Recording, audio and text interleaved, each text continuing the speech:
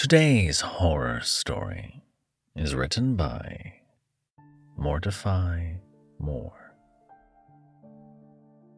The pink VHS tape felt warm, like a remembered summer. I leaned back, away from the box of my late father's last things, the remnants of my left-behind childhood between the moves, the milestones, the missed opportunities. Inside were toys named only for me, puzzles completed over and over and left unfinished, the final resting place of decades-old spiders. But what stole my gaze was the pink corner deep down below the old blankets, dreaming toys, the carefully placed dust, and the smell of forever. The VHS tape read, "The Shepherd Pig," in fat, bubblegum-blown letters, and I found myself smiling as my thumb traced the two-dimensional curves. I crouched over the attic's opening and slid down the ladder that hadn't felt feet in decades into the quiet house my father left. And Mom, too, years ago. And socks slid into my father's office where an old TV hid behind stacked magazines, comic book boxes, filled to weigh 20 pounds, and a cat bed that still smelled like its long-dead owner. I scavenged for some cords nearby and, successful, blew the dusty cords before attaching them. The TV slit flashed and the eye of static opened, turquoise blue number in the corner. After turning the ear splitter down, I looked for the remote and brought it back to black. The screen sat quiet, waiting, and the pink VHS tape, slightly trembling in my hand, trembling below my widening grin, slid inside as if the bulky box savored the long-lost taste of plastic. And then, a message by the FBI, paragraphs about stealing, serious fines, and threats. And then, I was biting my lip, my head and tongue on the verge of something hidden away in memories, in a childhood marked by endless summers and giant but cheap candy, of a time before the present future, one that seemed so much more like a dream. Whispered words came and the black screen stayed, and with a sudden fear that, no, the tape, perhaps it was damaged. Perhaps it isn't there anymore. There was just a vague outline, a forlorn shape of what was meant to be there, and it was just the black screen. I started to sweat, to fear, to shatter. And then the screen blossomed pink, and the music came, and the whisper became a song, and the smile on my face true. Against the pink backdrop came anthropomorphic lambs, children in suits, with sad, drooping ears, bushy bellies, and the occasional bleat. Lightning flashed with thunder shadows, angry, devil-born faces came into being above, and the artificial lights blasting the set dimmed, and the shadow of the valley laid its promise upon these fragile beasts. They ran to the center and huddled together. 1, 2, 3. All together 7, scared. Together, yet alone. And then behind the cluster shone a cross, then a pig's smiling face, a pig's face above a milk-white robe and beside the tip of a shepherd's hook. The pig raised his great hands, for he was a man, flesh and bone, the tele-envisioned encased spirit, and brought them down slowly around the child lambs. And the 8 of them stood in a serene silence. The grimaces became grins, the storm softened and the sun rose again, and the pig looked at the audience and nodded his flappy grin, and the child within me knew everything was right. The bubblegum, the shepherd pig came, and the little jingle played, me humming along and nodding. Yes, everything truly is right. He has been remembered. It's all been remembered. The screen faded to black, and the silver words, the verse of the day, swiveled left and right inside triumphantly. John 15:12. My command is this: love each other as I have loved you. It was an episode about love. They were all about love, really. But this one was about loving other people, your family, your friends, your strangers. Children taught by screenwriters and their parents to say the right things for the show. Waltz onto a playground, play on the wood columns and bridges, slide down rainbow slides. They sing songs and play games and inevitably pout and argue and fight. Sibling life isn't always fair, and friends don't always play by the rules. Stranger kids are simply too strange sometimes, and sometimes your family's the biggest strangers of all. And these arguments, these tests of love, well, these kids just couldn't figure it out themselves. They needed to know love, surely, and what was there to guide them was a stuffed pig, warmed in robes. Just a small thing on a chair off to the side, watching the events unfold with beaded eyes, a sown smile. And at the climax of the last argument, when brother and sister became ash and dust, friendship splintered and flaked, and strangers were ignored, stink-eyed, and more, that little stuffed pig jumps up in a burst of glitter and flashes and towers over the boys and girls. And they all forgot their lack of love and run to this stand-in Messiah. And this pig, this shepherd pig, giggles and snorts and tells the kids how much he loves them, how much God loves them, and how all their problems can be solved by his love. The lambs skip in when the last problem is solved, the last sin overwhelmed by good. And together, the children and the shepherd and the 7 lambs play and dance and sing. A hymn plays as the screen once again fades to black, and the sudden rush of previews of brand new content fill the last breath of the tape. What it was a version of Barney, my father told me. A church decided that the purple dinosaur wasn't quite getting there, that his message of love, while good and right and kind, failed before Scripture. And so a church that can only be remembered as grainy text on a VHS made a show and wrapped it up with pink plastic and sent it out. My father found such a tape at a yard sale, brought it home to the toddler-sized me, and sat smiling to himself that he'd done good when he watched me memorize the songs, the dances, repeat the Scripture, and tell him I love him. But as children tend to outgrow Barney, so did I, the shepherd pig. I paused the tape, aware I was on the verge of tears. On the screen, a smiling shepherd pig held a hand up high, a hello or goodbye stuck in the pixelated buzz of eternity. I gulped and smiled. It was good. This was good. I pressed play and the shepherd pig finished his wave, a hello, and started to dance around with the kids as his always lost and found lambs. The preview ended and a phone number appeared, subtitled with, "Feeling alone, feeling sad, want to be understood and loved," while a woman had fun talking about the shepherd's pig's pals, a club you could sign up for with a single phone call and $9.97. I remember my mother calling that number decades ago, the beginning of a rather short run of monthly church newsletters, which were more or less pig and Bible themed. There were 12 issues, and then the club simply didn't exist. Nor did Patty, for that matter. My father told me he had asked and searched and even begged some people, but the pig and the lambs were no Barney, and a church's desire doesn't pay production costs. I was heartbroken, but at least I had that one pink tape, and I had it again.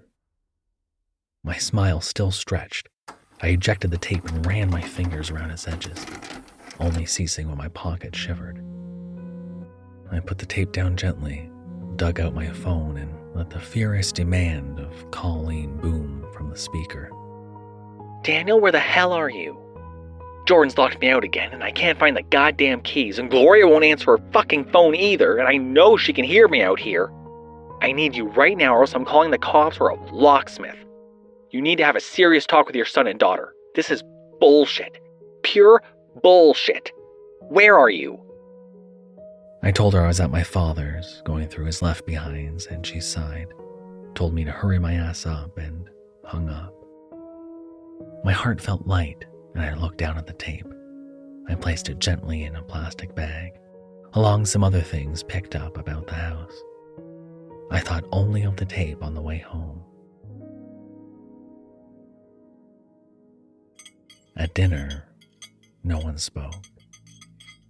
Forks hit plates, a phone buzzed and chirped, and Jordan smacked mouthfuls between his bones.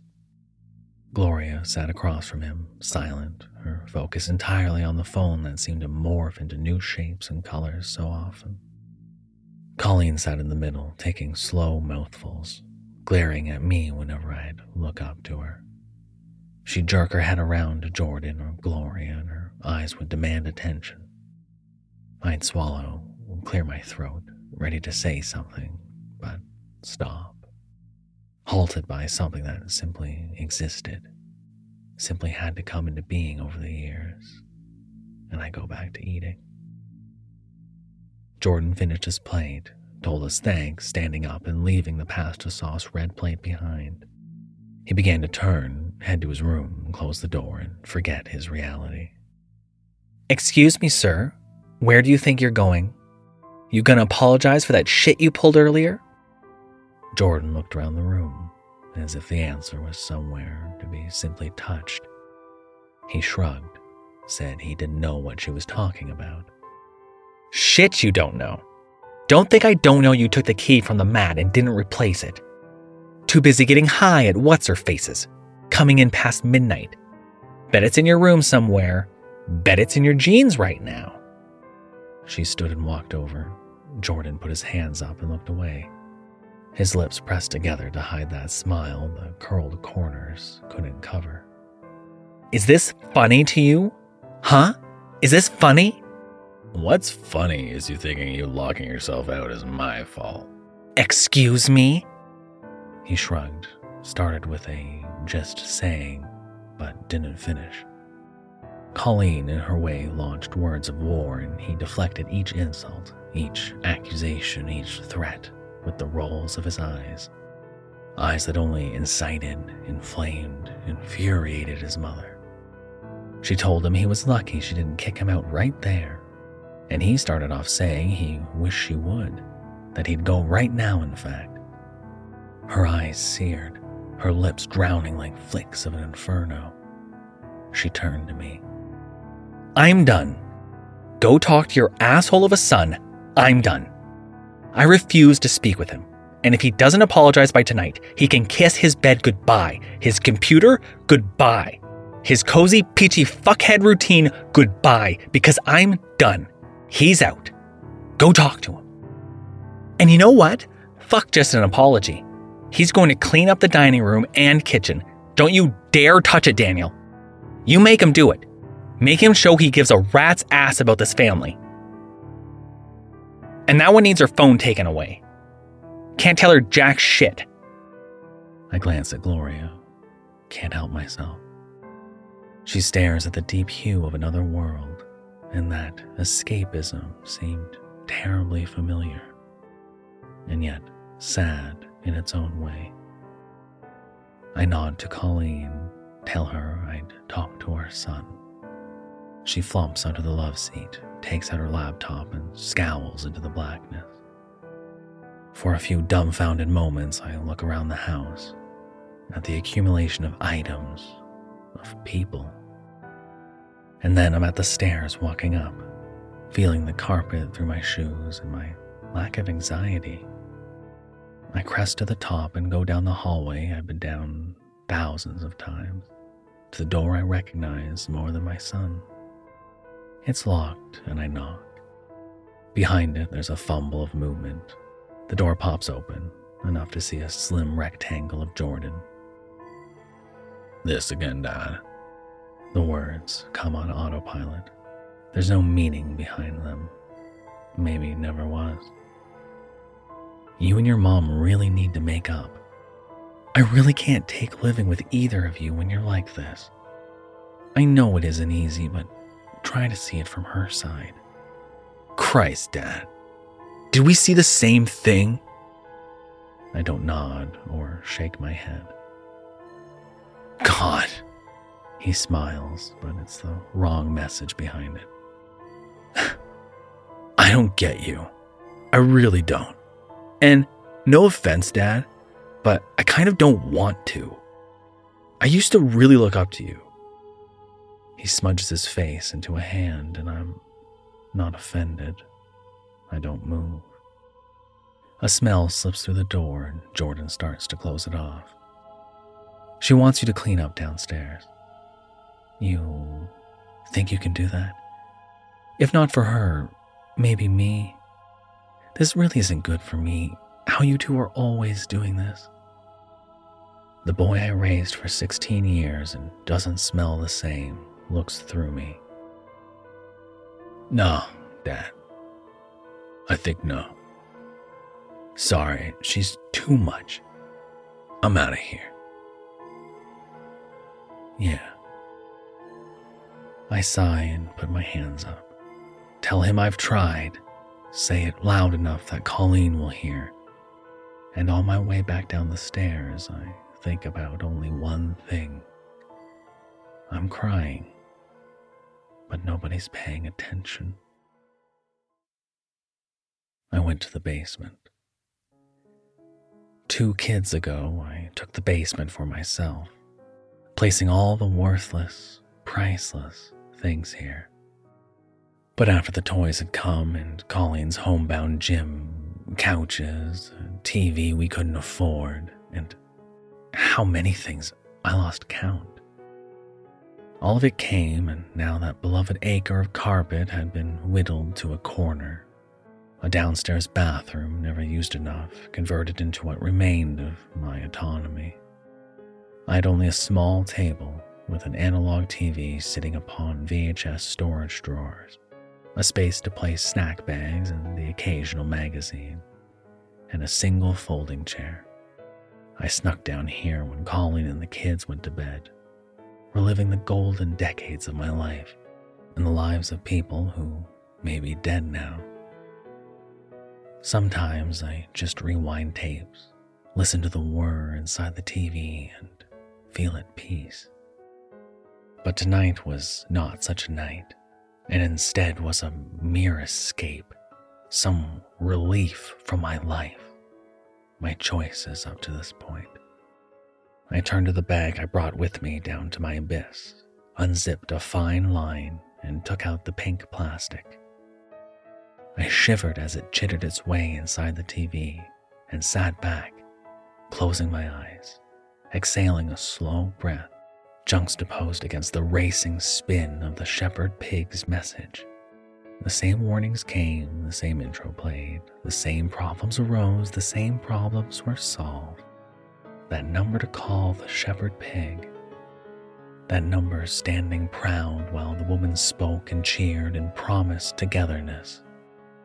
In my head, I was calling that number, calling a place that likely would be empty and had been for decades, calling an empty church that turned off its lights one last time to rest in plastic.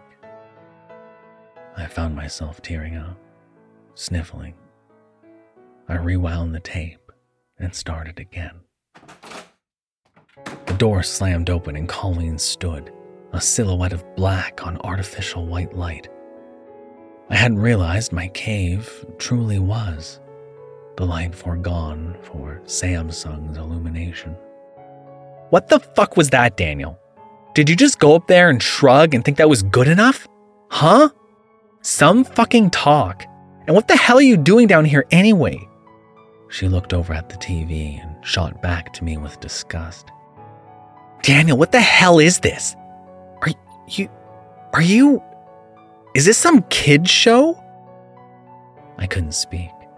A ball formed in my throat and my lungs wanted permission to burst. Heat filled my head, ran through my veins, down, down. It is! It really is. I don't fucking believe it. My asshole son locks me out and my chicken shit husband is hiding and watching a fucking kid show. What the fuck is this, Daniel? I want to know right now where the fuck this is. I shook my hands, raised my palms, but Colleen went on. Jesus, Daniel. Jesus. She scoffed, faked a laugh. Wish you were just watching porn or something. Would have been easier to explain, but this, Jesus. A kid show for little kids. A kid show. She went to eject the tape, and all at once a strange and furious fear erupted in me. I grabbed her wrist before she could touch the eject button. I told her not to. She yanked her arm away, then glared at me. Words poured out of my mouth, trying to tell her the joy of it, of my memories, the history of the tape with my childhood and what it all meant.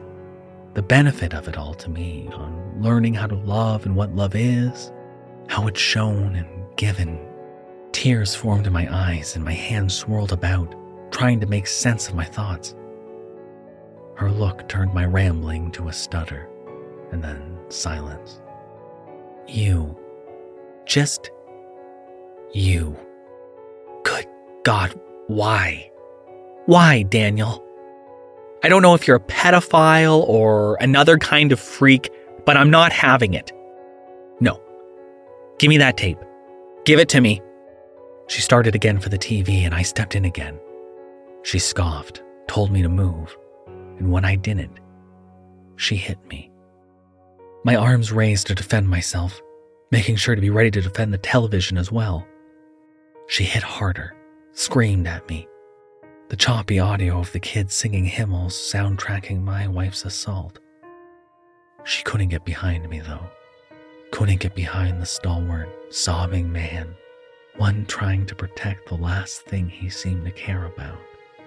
I grabbed her wrists and made an unintelligible sound. She glared like she was somehow responsible for my disposition, somehow responsible for this desire to watch these weird and worrisome videos. Get off me! Get the fuck off me! I did. She spat air and stabbed me again and again with her eyes, and turned to leave, shouting she'd be contacting a divorce lawyer and the police if I dared touch her like that again. I became aware I was shaking, but underneath a layer of panic, of worry, of pain, there was a sense of silent appreciation coming from the unmolested pink VHS. I put my hand on the TV, closing my eyes and listening to the words coming from the low-quality speaker, my bottom lip trembling against my top. I looked over at the TV, and the shepherd pig stared at me with pixelated eyes. That woman inside the tape excitedly spoke.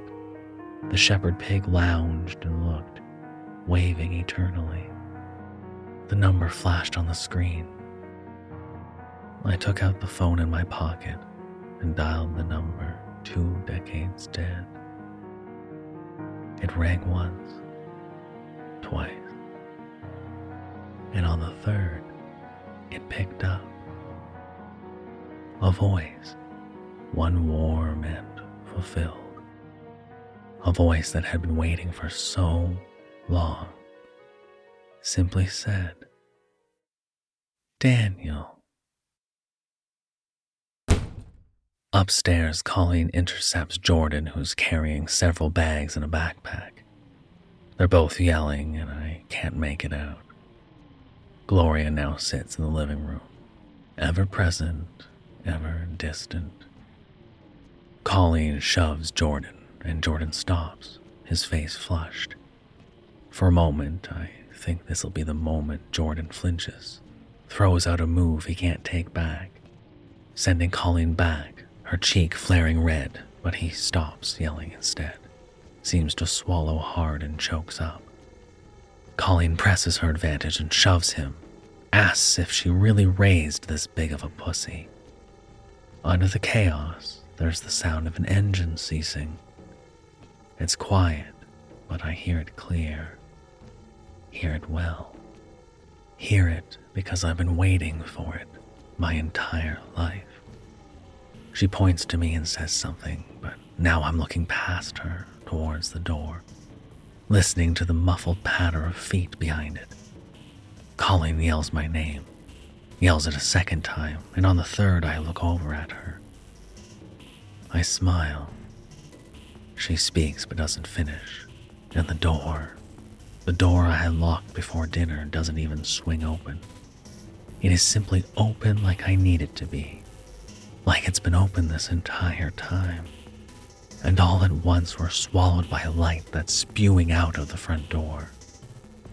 And then he steps in. A robe with the color of milk, sandals peeking out from the slough of cloth, a firm grasp around a shepherd's crook, the other hand hidden in a long sleeve. His collarbone is showing, and his head, a pig's head, clean cut at the neck, frayed, curled skin near the eyes, dusk blue oceans swirling within. He stares at me. He stares at me behind the dirtied pig's grimace, an old pig's skin with furrows and white hairs and wrinkles, chipped teeth bent out of the lips, and floppy ears with long clutches of hair like the stamens of lilies. He lifts his crook and taps the hardwood with it, a faint sound that we all hear. He's looking at me with those blue eyes when the lambs come in, each in pairs, 2, 4, 6. And they're all there, just like him. But the lambs are a mismatch of shapes and ages, colors and creation. 3 of varied children, a toddler, a teenager, in-between, thin-boned, an aura of energetic dreams. 2 are primed adults, a woman with a mother's bosom and fulfilled uterus, and a man with tattooed fingers and missing toes. And the 6th, skin like an avalanche, pale and layered, moles like mountainside rocks to show the elder years. They all wear the heads of sheep. The shepherd pig raises the crook upward and speaks. His voice swarms the room, the entire house, the cacophony of locusts. If I have the gift of prophecy and can fathom all mysteries and all knowledge, and if I have faith that can move mountains, but I do not have love, I am nothing. I don't know what the fuck is going on here, but Jesus Christ, who are you people? Get the fuck out of my house. Oh my God, what the fuck are you wearing? Colleen danced between rage and horror, command and confusion. She looked around, looked at the 6 lambs and the 1 shepherd, and stepped back, holding her hand over her mouth. She started to gag. Gloria stares now, her phone slightly lowered. Jordan has shed all of his luggage. Neither speak. Neither can even comprehend what is happening. No one looks to me to see me smiling, my hands clenching and opening. Only Colleen is speaking. Oh my God, money. You want money? Here. God, here. Her hand moves like a frantic rabbit into her pocket, pulls out her wallet, fumbles about, stops, flicks her hand. The plastic card lands next to the shepherd pig. 9221. 9221, that's the... Colleen stops talking. Neither the shepherd pig nor the lambs move. What do you want? Colleen screams. No answer. I can't help but giggle, slamming a hand over my mouth, but the corners of my mouth slither out, reveal it all. My wife looks at me, looks at the invited, back to me. On her face is a wave of nausea, and she stumbles toward the dining room, falls into the dining table, slams her hand over a knife, raises the point to the shepherd pig. The sharpness shakes in the air and she tries to steady it by grasping her wrist. Get! She tries. She steps forward, then back, unhands the wrist to steady herself on the table. There's a pause. I'm staring at my unmoving children, and then a sudden movement from Colleen steals my sight, my thoughts, my smile. My wife is rushing forward with the knife, towards the shepherd pig. She's screaming and nearly makes it, then falls to the floor with a loud thud. One of the lambs has tripped her. My wife of 26 years looks up from the floor, the knife underneath her. She tries to yank it out, fails, and mumbles a cry. The shepherd pig flexes a shoulder, lifts the long sleeve upwards towards her, lifts the crook high and before our gaze, before God's. He brings it down. Colleen only spits out a gasp to prelude the ear-ringing pop. Jordan and Gloria tear from their spots, and the lambs, now alive and skittering about, give chase. The tattooed lamb breaks away, his eyes behind the sunken sockets right on Gloria, who is screaming up the stairs. Two lambs, the between and the elder, pursue Jordan outside as he presumably tries to make it to the car parked on the street. The three left stand over Colleen and with feet and fist and silverware taken from the table, crash into her. There's horrible laughter, and I realize it's coming from me, and I laugh harder, doubling over until I'm weeping and smiling with lungs feeling like TV static. Between laughing tears and coughing, I see Colleen struggling against the blows, still alive despite the dent in her head. She's wailing, clawing at the ground and the lambs, trying to stop whatever she can. Overlooking her fate is the shepherd pig, who merely stands, the hook tall and showing off the sampled blood. Colleen is crying out as the relentless lambs continue. She reaches out for something, anything, and finds the tablecloth. She yanks and dishes slide toward the assault, smashing into the lambs. In that reprieve, she stumbles to a crouching run and tries to get away. But the mother lamb grabs her blouse and she falls into a chair. Colleen gasps and swings it wide behind her. The mother takes the chair in her swollen belly and makes an odd sound and collapses. The toddler rushes to her, but the teenager continues towards bloody and beautiful Colleen, holding a flesh-feasted fork. My wife manages to get up, but she's forgotten about the shepherd for us all, and another crack of the crook on the back of her neck sends her down. She doesn't get up. There's a screeching of rubber in the other room. Metal collides with wood. The car's horn fires off several times and then lets off a long scream. Then nothing. The elder and the between come into view, each sporting fresh cuts and bruises on their arms and legs. More underneath those robes stained red. They walk up behind Colleen and grab her head, her arms. My stalwart wife flails and screams and shouts, but she can't break free. Too weak. Too late. The teenager is on her now, the fork whispering through the air, and Colleen's shouts become a gurgle, a snuffed sob. The toddler and the mother stand, watch Colleen finish twitching. The tattooed comes down from the stairs, his hands redder than skin ought to be. The 5-digit letters, peace, wrapped around a phone and long strands of preteen hair.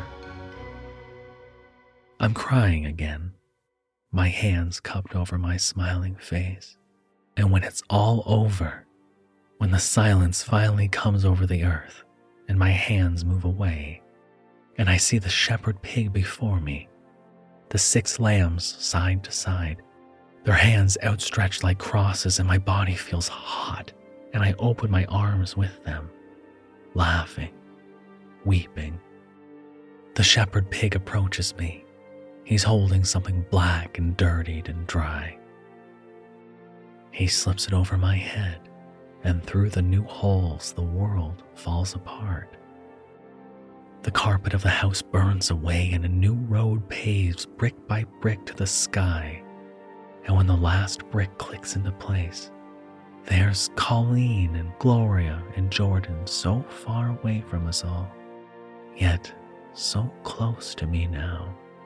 All their sounds are gone, and they glow with a light that vanquishes hell. They're full of love and thankfulness, understanding and appreciation. Angels sing high above, their 100 heads bowed and hidden in marbled hands. Away yet exalting the great light beyond the ever-shifting cosmic clouds of hues mankind can only glimpse when twilight clusters through glass. And in this way, I know I've done the right thing, have saved everyone. I can save many more from their present and future. Walk with them hand in bloody hand back to this plastic past where we all dream. My hand holds the plastic past, and behind the flayed flesh of a sheep, I smile and step forward towards the kingdom, towards love.